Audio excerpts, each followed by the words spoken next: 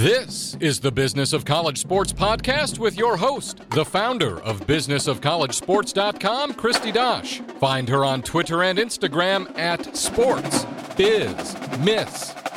Welcome to the Business of College Sports podcast. I'm your host, Christy Dosh, the Sports Biz Miss. And today, the day that I released this podcast, is day one of student athletes being able to monetize their name, image, and likeness. So you know I couldn't resist having another episode on name, image, and likeness, but this one's a little bit different. This gets into some territory that even I don't know a whole lot about, and that is NFTs, non-fungible tokens. And I've got a great guest here to help me understand this and understand how it applies to college sports, both for athletic departments and for student athletes. Today, I have Justin Herzig. He's the co-founder of Own the Moment NFT. That's a venture-backed content and analytics company that helps people both invest in and collect NFTs. He's been working in blockchain technology for the past 7 years and has a background in predictive sports analytics.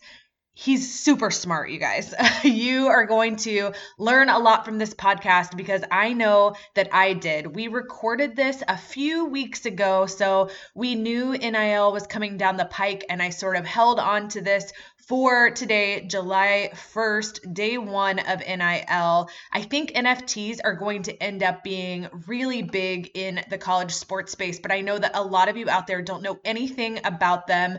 For those of you working in and around college athletics, you probably haven't even had the bandwidth to think about how NFTs might come into play here. So I hope this episode gives you a lot of new information and that you learn as much as I did. Without further ado, here is my episode with Justin Herzig. Hi, Justin. Welcome to the Business of College Sports podcast. Thank you so much for joining us to talk about what I think is a really complicated subject, NFTs, and specifically NFTs in the world of sports. Thank you for joining us to talk through this with me.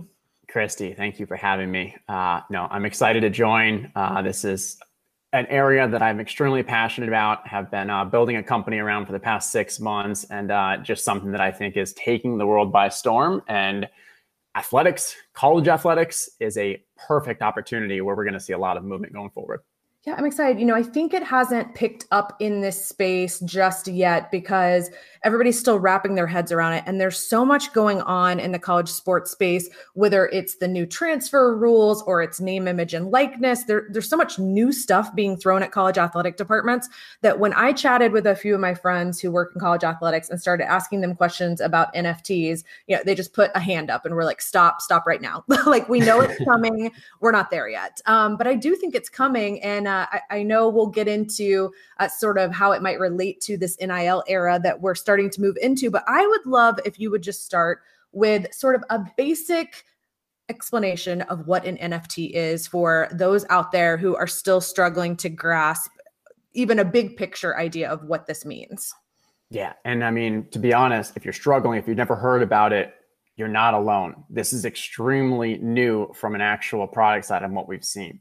But at the most basic level, so NFTs, non-fungible tokens, they're unique, they're provably scarce digital assets that are on blockchain or distributed ledger technology.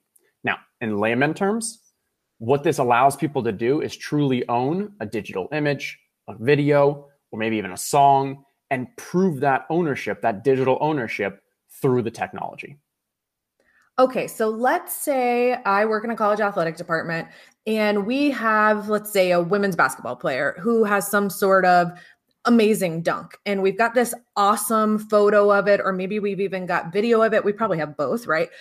How does that become an NFT that can be sold or, otherwise, I guess, promoted or distributed?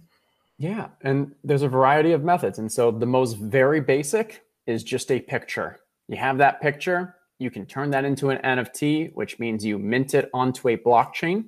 And then when you mint it, you're going to mint, okay, maybe we want to give one of them and it'll be a 1 out of 1, or maybe it'll be 100 and you create 100 different NFTs of that image.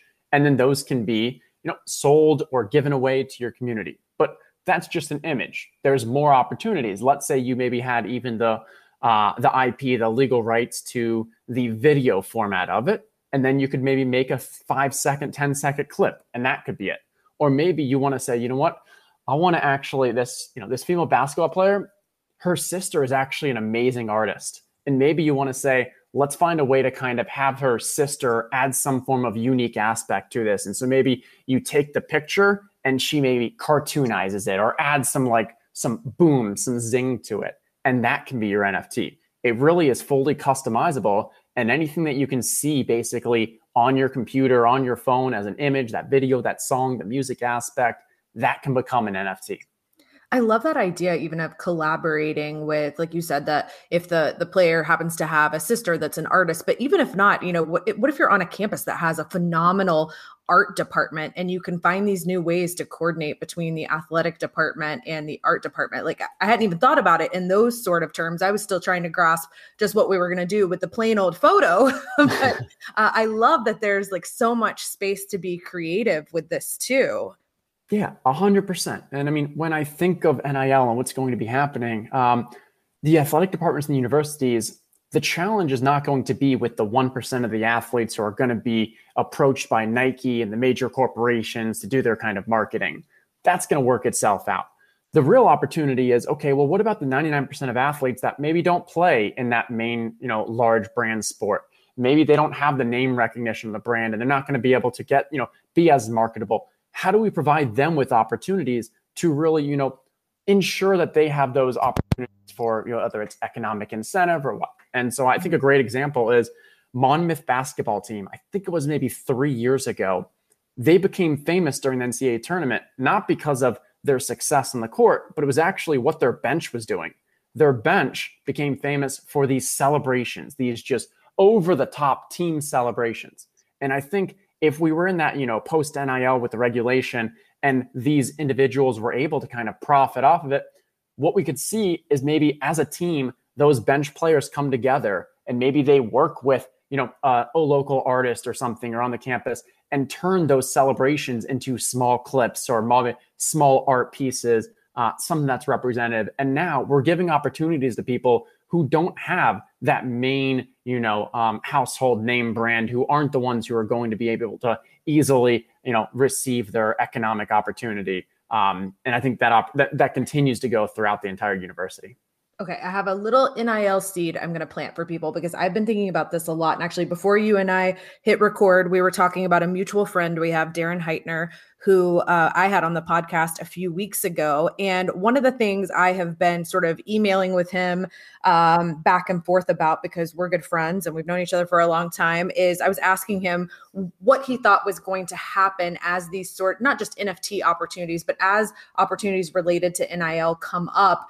Right now, student athletes essentially sign away all of their rights when they join the athletic department in terms of the athletic department's ability to use their name, image, and likeness. But as these sort of monetary opportunities come up, and like these examples that you've given, I see a time when student athletes are probably going to start standing up against this maybe, and they're going to want in on this. If the athletic department happens to, get a great photo or video in the middle of a game or before a game or after a game, in the sort of context of them being a student athlete, and the athletic department is going to turn it into an NFT or a poster or whatever, and they're going to profit off of that student athletes are going to want to be cut in on that sort of money. And so I've been thinking about how this is all going to play out.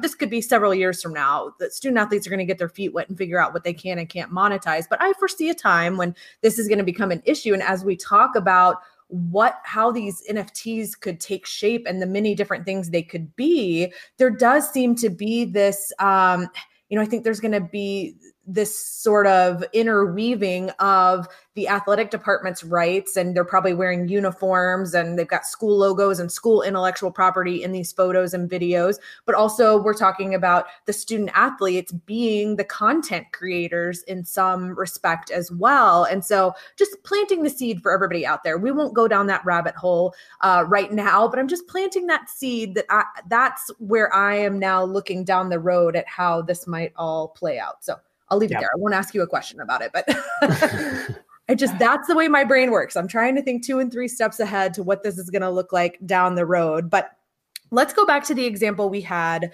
of just a photo, because I think that's the easiest thing to like understand as we're talking about the basics. When you were explaining the photo and you were talking about, you might just have one, or you might create a series of, say, 100. I mean, that reminds me a lot of the art world, that somebody owns the original painting, but there's probably giclées and lithographs and all sorts of prints that are made in series. And sometimes those are hand signed. Sometimes they are embellished by the artist himself. And so it kind of reminds me of that, except this is all going to be happening digitally, right? There are no physical assets when it comes to NFTs, correct? Right. And this is just the evolution of what technology can do. And you use art as an example. When we think back to the very, very early days of art, what was it? It was caves. It was people writing on caves, and there could only ever be one of those. And then you get into lithographs and you get into these other forms, maybe even the printing press. Okay, now we can make physical copies of it. Okay, now we're able to distribute it to people because you don't have to actually go to the cave to see that art. Then we get to the place of, okay, now we can take photographs of it. But the difference with photographs is you can't truly own the art through that photograph, because as we have the ability, you can just Control C, Control V, copy, paste, right, and we all still see the Mona Lisa on our computer.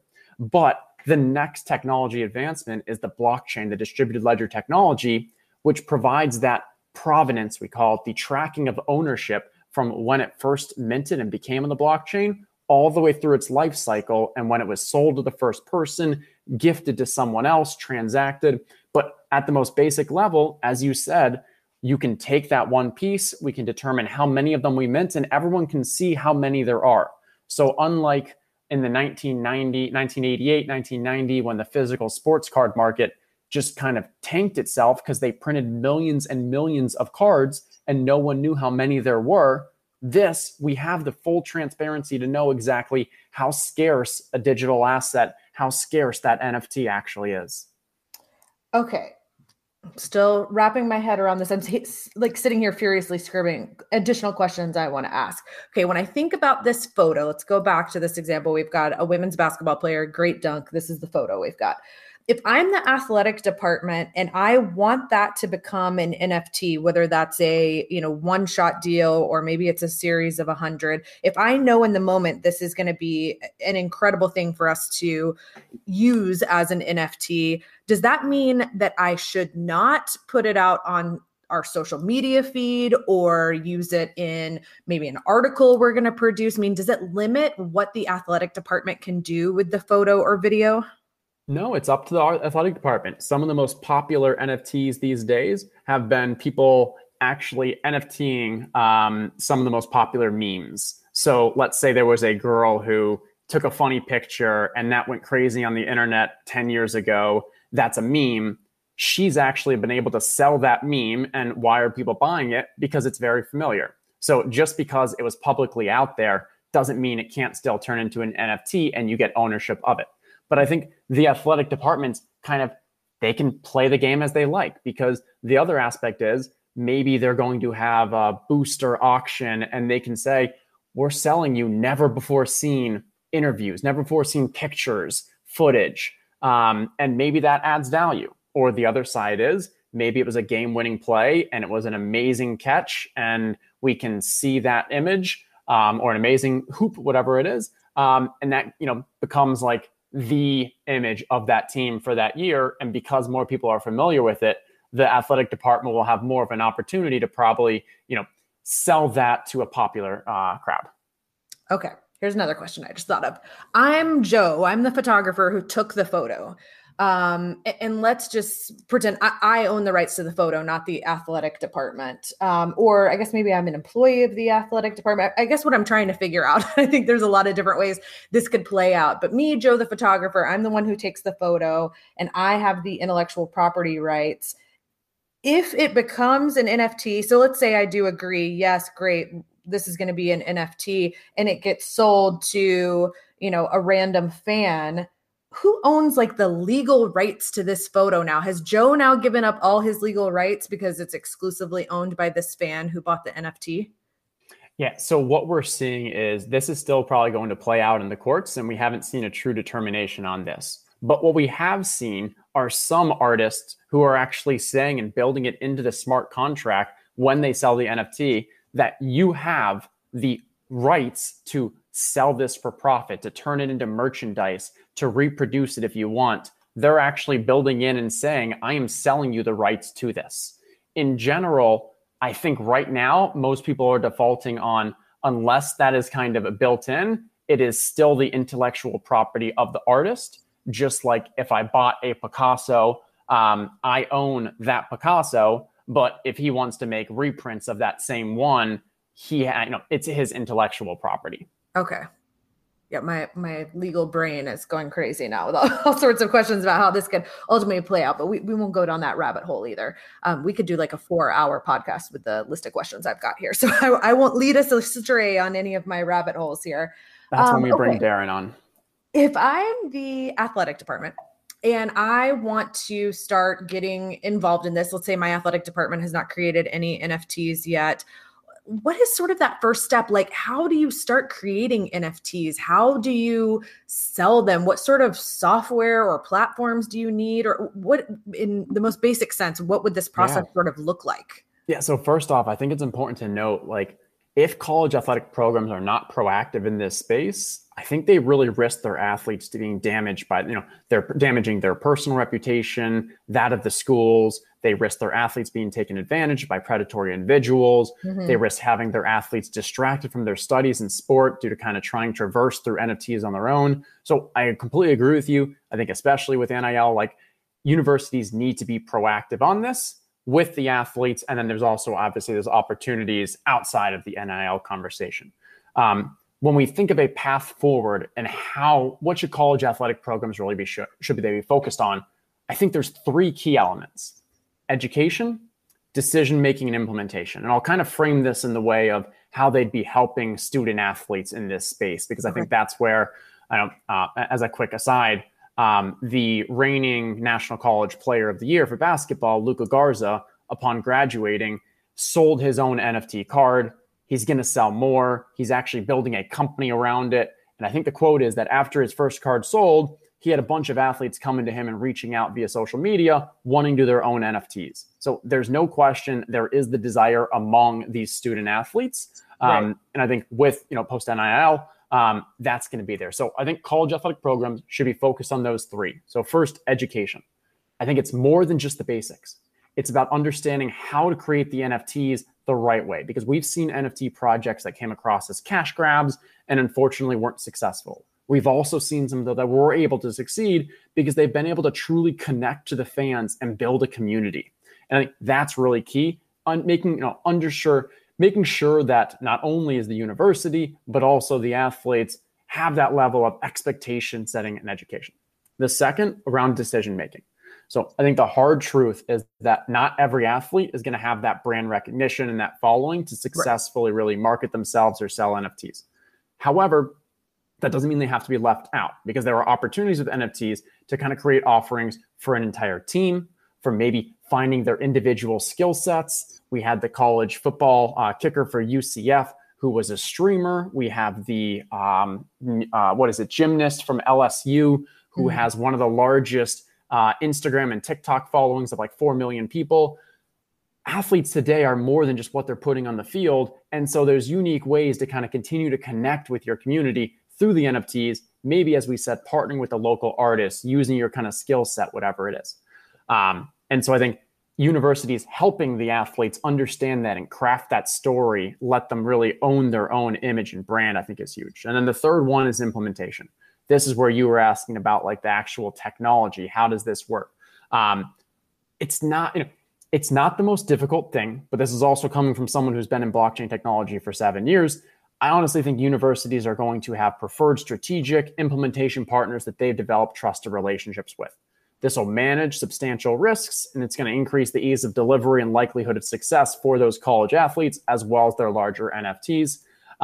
You can incorporate a level of design, artistry, the implementation, the technology. And then, as we said at the end, how do you actually build and manage that community so this isn't just seen as a one-off cash grab? Kind of switching over, because we've seen this happen. We've seen professional sports get more involved in this quicker. what have you seen happening at the professional sports level in the US or otherwise that you think college athletic departments could learn from, things that have worked, or maybe it's lessons learned, things that did not work? Yeah.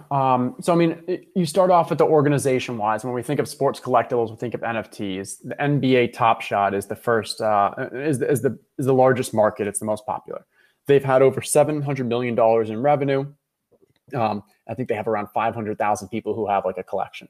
What they've really been able to do is tap into an existing fan base of the NBA. You already have sports collectibles. People are familiar with it, and they've made it a very easy onboarding experience. They're not putting the technology at the front. They're putting the product first. So the majority of customers don't have to even know that this blockchain technology is working behind the scenes. Rather, what they see is this really cool experience of watching a highlight of a player they like. And I think that's one thing that universities will want to focus on. Yes, the technology is complex and it needs to be incorporated, and it's what really is, enabling these NFTs. But the people who are buying it don't care about the technology. Right. They care about the cool experience. They care about seeing something that is in their collection. I use the kind of analogy, like when I grew up as a kid at my parents' house, we had this one sports room. And whenever I had friends come over, I always wanted to show them that room because it had the autographs on the wall. It had the broken bats in the corner. It was my ability to show off my fandom.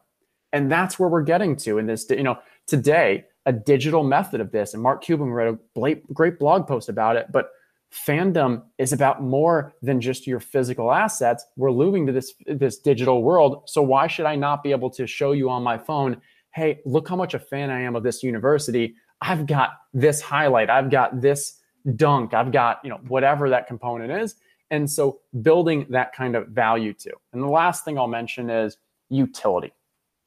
Finding a way to bring additional utility to these NFTs is the great divide. It's the huge incentive. It's the real way to connect the community and the fans with the university.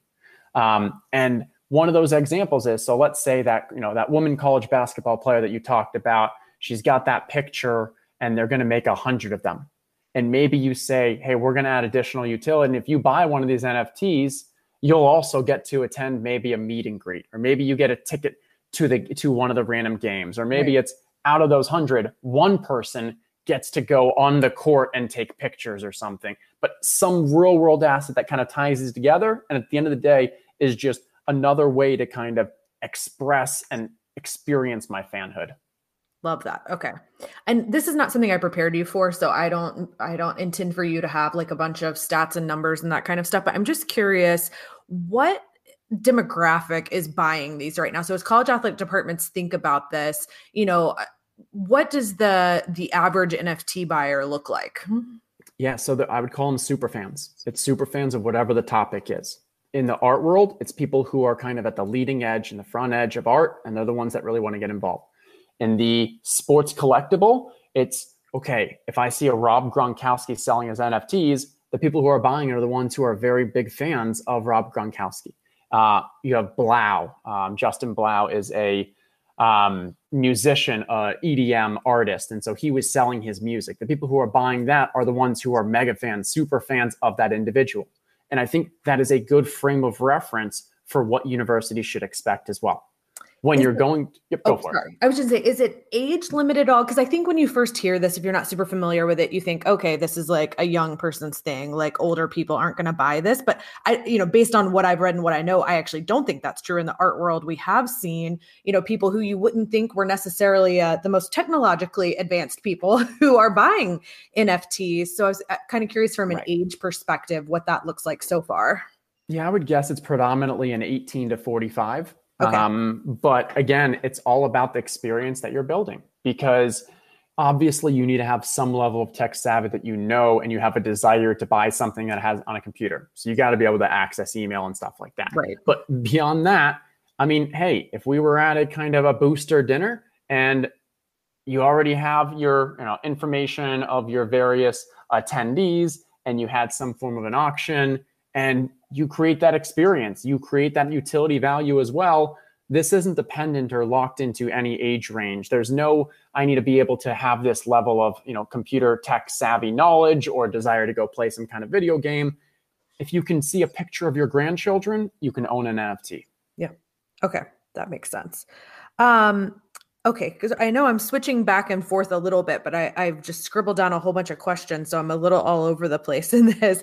Another thing I wrote down that I wanted to ask is, as we think about student athletes potentially becoming the creators of this content, not just that athletic departments will be creating it with their, photographers and videographers and the rest of their staff, but that student athletes, I think, will have the opportunity to create their own NFTs.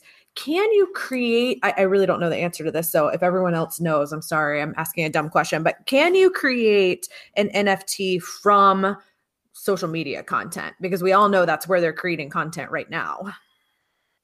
So from social media content, meaning if you created an image and you shared it on social media, we can take that and definitely turn it into an NFT. Yeah, I was thinking that, or I follow a lot of student athletes right now on TikTok because, quite frankly, I'm in my late 30s, about to turn 40, and I'm trying to figure out TikTok. So I've been following all these student athletes who already have big followings, and it's a lot of obviously video content creation there, and they're spending so much time doing that. One of the things that folks have talked about when it comes to NIL is sort of questioning, when will student athletes have time to create all this content and be active on these platforms, except they're already doing it.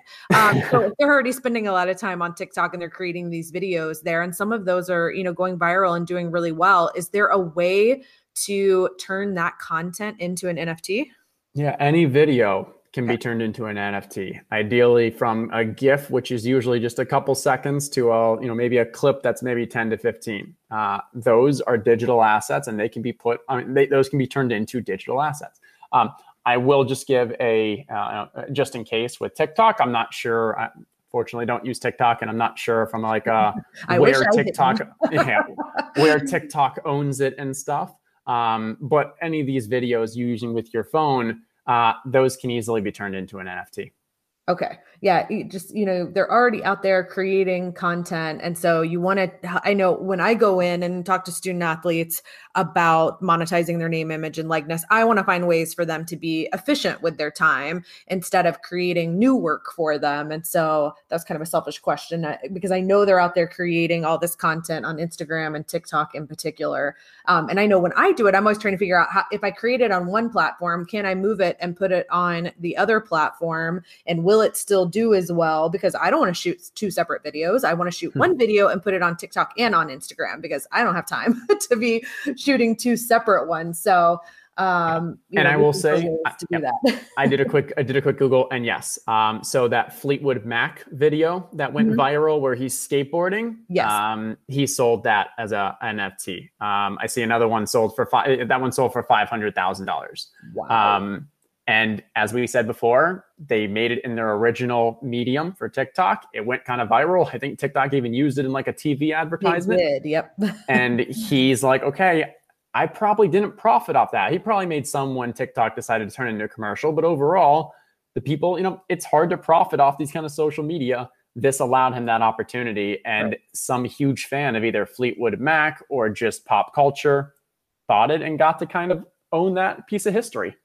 And I'm thinking there must be other people out there that have this question, which is, if something like that is on social media and I can essentially go watch it anytime I want, if I thought that was a great clip, it's hysterical, it makes, my day better when I watch it, I can go find that and watch it. And so why would I want to own the NFT of it? Yeah, just like I can go Google the Mona Lisa and I can see that Mona Lisa and I can get the same enjoyment that someone who, would maybe go, what is it, the Louvre right now? Pardon my art. Yes, it is. But there you go.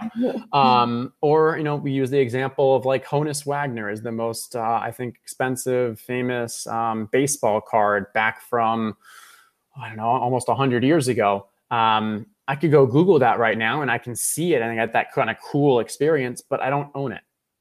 The ownership aspect is what's different. And that allows not only as a speculative asset, but also to show like, no, this is legitimate. I truly own this digital asset. And when we go back to the whole being authentic and fandom and kind of showing off your kind of online, your digital persona, that goes a long way. Okay. Yeah. And I'll have to bring on Darren so I can quiz him about, okay, now who has the rights to license it? And, legally speaking, exactly. like you said, that's all still developing, and until there's case law around it, none of us are going to know exactly how that's going to go. I mean, we still see cases coming up over whether or not you can embed someone else's tweet in your blog post to talk about it. Yeah. And obviously that kind of social media content has been around for years, and that kind of stuff is still being resolved in court. So I'm sure it'll be quite some time before we have straight answers on this. and I think one creative opportunity there is, so you can use LaMelo Ball as an example. So with NBA Top Shot, any of LaMelo Ball's highlights are available as a Top Shot moment, because that's a partnership with Dapper Labs, NBA, and the NBA Players Association. LaMelo Ball also wanted to create his own NFT project for his rookie season. And so what he did is he worked with an artist to create kind of like sculptures of him. Mm-hmm. Now, those sculptures don't have anything about the NBA. You don't have anything about his team. So he's able to sell those without any intellectual property issues, because it's just sculptures of him holding a basketball and doing some cool things like that.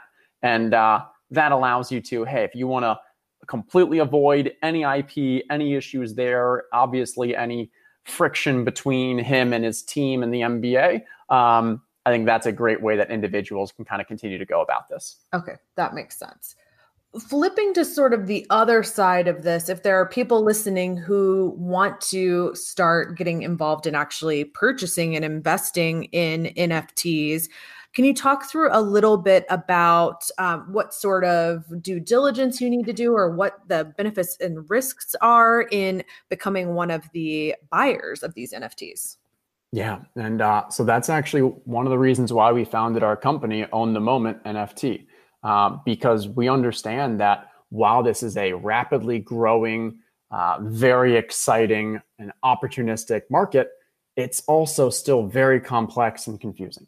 And our goal is to really provide you with that roadmap for your journey and how you can kind of successfully enter the world of NFTs as either a collector, investor, or whatever. And it's really, it starts off with discovery. It starts off with, how do I even find out about these projects? Because a lot of the time, if you're just waiting on Twitter and it's after the project gets popular, you may have missed out on kind of those early sales and the early opportunity. Mm-hmm. Then there's the aspects around education. We mentioned, how do we identify between which of the projects are legitimate and have long-term, long-standing viability, and which are the ones that are maybe just might be unfortunately a cash grab, or they're just not gonna, maintain value long-term. And then there's aspects around insights and data. And okay, maybe I didn't get a chance to buy these when they first were released from the athlete or the school or the team, but I'm still interested. So being able to see and track, like, okay, what were the prices of those? How's the price movement shifted? I think that's a huge one. And the last one is around community. So much about this space, unlike anything I've ever been in before, there's such a strong community development and engagement in this space. And I think a lot of it is really because, you just have such passion and interest around this space, but also, as I mentioned earlier, in order for you to be able to collect in a project, collect in something that you believe is going to either appreciate in value or at least hold its value, there needs to be people who are still interested in it in 5-10 years. And the way that has happened is through community. And so I think we've seen so many people just kind of joining these communities, learning from each other. They almost become like these self-help havens where people can kind of ask questions, increase their confidence before they're willing to kind of go into that next project and actually make some purchases. Do you think this changes the market for physical memorabilia, or is it two totally different people that would buy physical memorabilia versus an NFT? Yeah, that's a great question. And no matter what you answer here, you're going to make someone happy and piss someone else off. I think at least for the short term, we're going to see opportunities with both. And I don't believe one cannibalizes the other. I think for people who are getting into sports collectibles as digital, I've seen a lot of them are like, you know what? I also want to get into this card market that I hadn't previously been into. And then I think long term, though, if I'm a betting man, without a doubt, I'm going to go for the digital version, because what's going to have more long-standing power than kind of where our world is going. But on the other hand, also, that then means that these physical assets are going to be maybe more scarce, and thus they may retain an increased value long term too. So I think personally, there's opportunity for both. And just like with the art world, just because we've seen this $69 million sales for digital art, and I think digital art is going to continue to prosper, that doesn't mean the physical art is just going to disappear. Right. I'm somebody who still likes having stuff and being able to touch it and feel it. So I have not purchased my first NFT yet, but I'm starting to get on board now that we've talked about it more, and I'm wrapping my head around it a little more. I'm getting there. Is there anything you have on your radar that you're kind of watching for or anticipating when it comes to NFTs within the sports industry? Yeah, I think, we've seen with Dapper Labs and Top Shot, and they call kind of Top Shot in the NBA their MVP, their minimal viable product. They already have deals with the UFC. They have deals with Dr. Seuss from an art perspective. And there's speculation that they may join into deals with some of the other major sport organizations as well. And, we are just extremely passionate about this and really want to focus on how do we kind of help with a level of education, help with that level of community through content and such. And so as these new projects really start to appear, I think it's going to bring in a wealth of new people who are, haven't made that first NFT purchase, but once they do, I have a feeling they'll stick. Thank you so much for joining and teaching us all a little bit about NFTs in the sports space. I'm sure there's so much more that we could go into. So I think maybe I'll need a second episode from you down the road.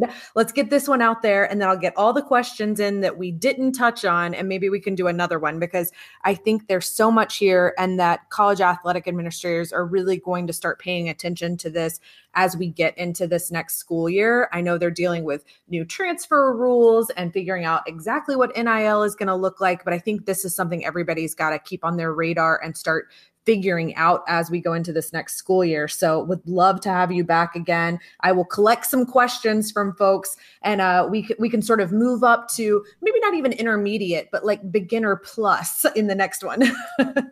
That sounds fantastic. This was very enjoyable. I loved it, and I'm happy to come back at any time. Thank you for joining us. Thank you again to Justin Herzig for joining us here on the Business of College Sports podcast. I don't know about you guys, but my brain is about ready to explode with all of the new things I learned and need to look up and start paying better attention to. I hope you all got a lot out of this. I definitely want to have Justin back again to talk about NFTs and specifically how athletic departments can leverage them, how student athletes are going to start leveraging them. So if you've got questions about NFTs, send those over to me and I'll have Justin on again soon, hopefully. My email address is christy@christydosh.com, or you can direct message me over on Twitter @SportsBizMiss.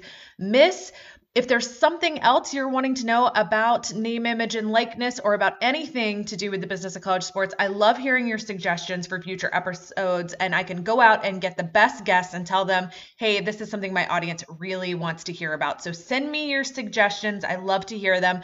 Thank you for listening. If you have time to go rate and review the podcast over on iTunes, that would be super helpful and will help me attract bigger and better guests for the podcast. I appreciate you so much. Thank you for listening, and I will be back again with you next week.